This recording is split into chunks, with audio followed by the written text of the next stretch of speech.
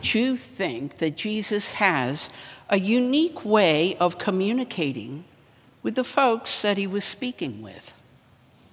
He taught the crowds using parables. In our parables today, we see that Jesus used everyday gardening tips and language to talk about God.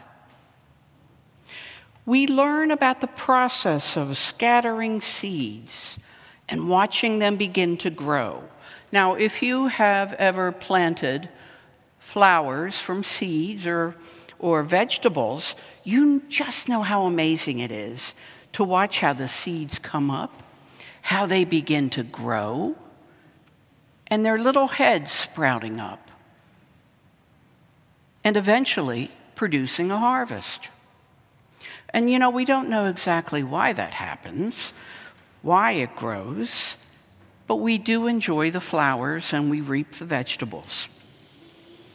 In our lesson of the mustard seed, we learn that it is the smallest of all seeds on earth.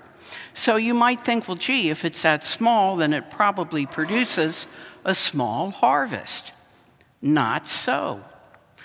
Jesus says from the smallest seed, the mustard bush becomes one of the greatest shrubs. It puts forth large branches, and all the birds in the air make nests from it. A familiar sight in Palestine was a 6 to 12-foot mustard bush filled with a flock of birds. And the birds enjoyed feasting on the little black seeds.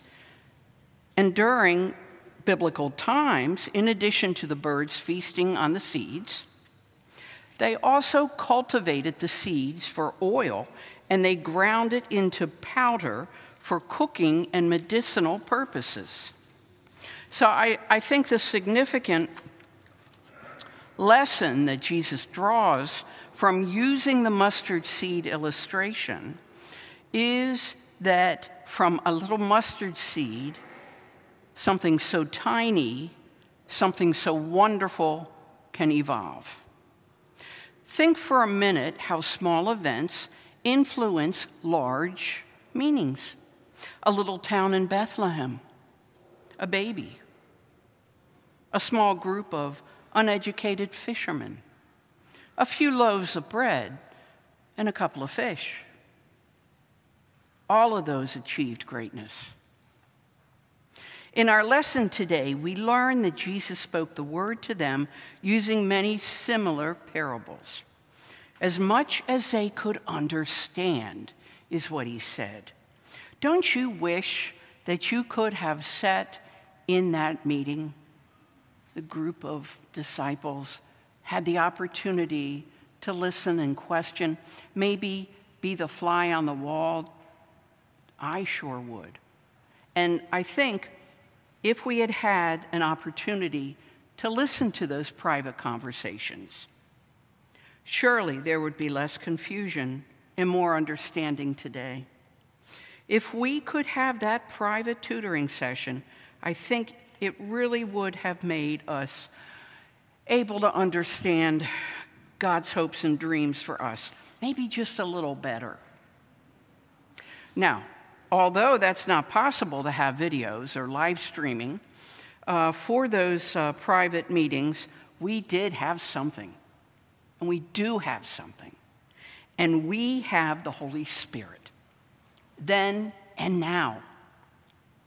Our season of Pentecost suggests to each of us that the Holy Spirit is present and active and alive in our world.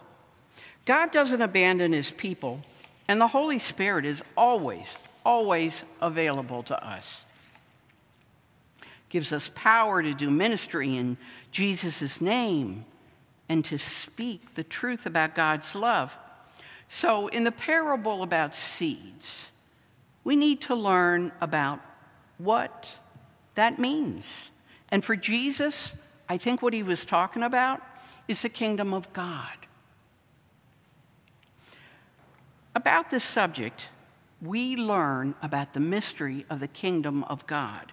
Now, some of us do not like mysteries, and we want order and we want structure and control in our lives. However, we are reminded that God's work is done in God's time and God's will. The pandemic that we have lived through is an example of how little control we have had. Our society, by slowing down and taking inventory about what really matters, has been helpful. Although God's working may appear to be small and insignificant, just like a mustard seed, the kingdom will grow in significant ways. You know, when we sing Handel's Hallelujah chorus, we affirm the kingdom and we affirm God. God's kingdom will reign supreme, and we will experience life as God intends.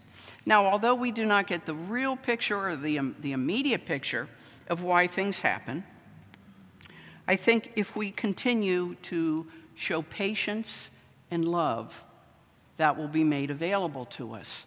You know, there was another group of folks that had to learn patience also. And you maybe remember the Israelites. And they had to learn patience over and over as they wandered the wilderness. So you see the parallel. There is some correlation. And like them, we must trust and be open to receiving God's blessing. Here at St. Anne's, our own home here, the impact is already evidence of God's handiwork. For the past year and a half, we have dealt with the pandemic, and I think it is safe to say that the world and even our church before and now are different.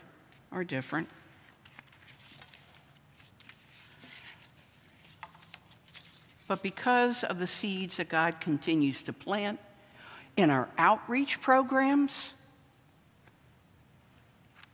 the amazing music and choir that we hear every week, the Bible study during the week, the weekly services, all wonderful seeds that are building the kingdom. Like the parable, our lives in our beloved St. Anne's, we have all changed. All of us have changed, but we are growing. And growing sometimes stretches. It really does. It can be painful, but it stretches.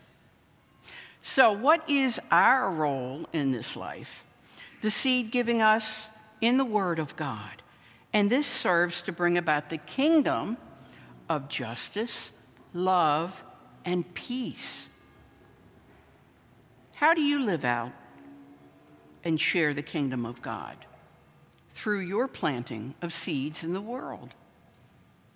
The gardening takeaway, I think, this morning is that seeds grow when the conditions are right. They need light, they need heat and energy. God's kingdom of love grows slowly and demands patience and faith. May we continue to plant these seeds and build the kingdom. Amen.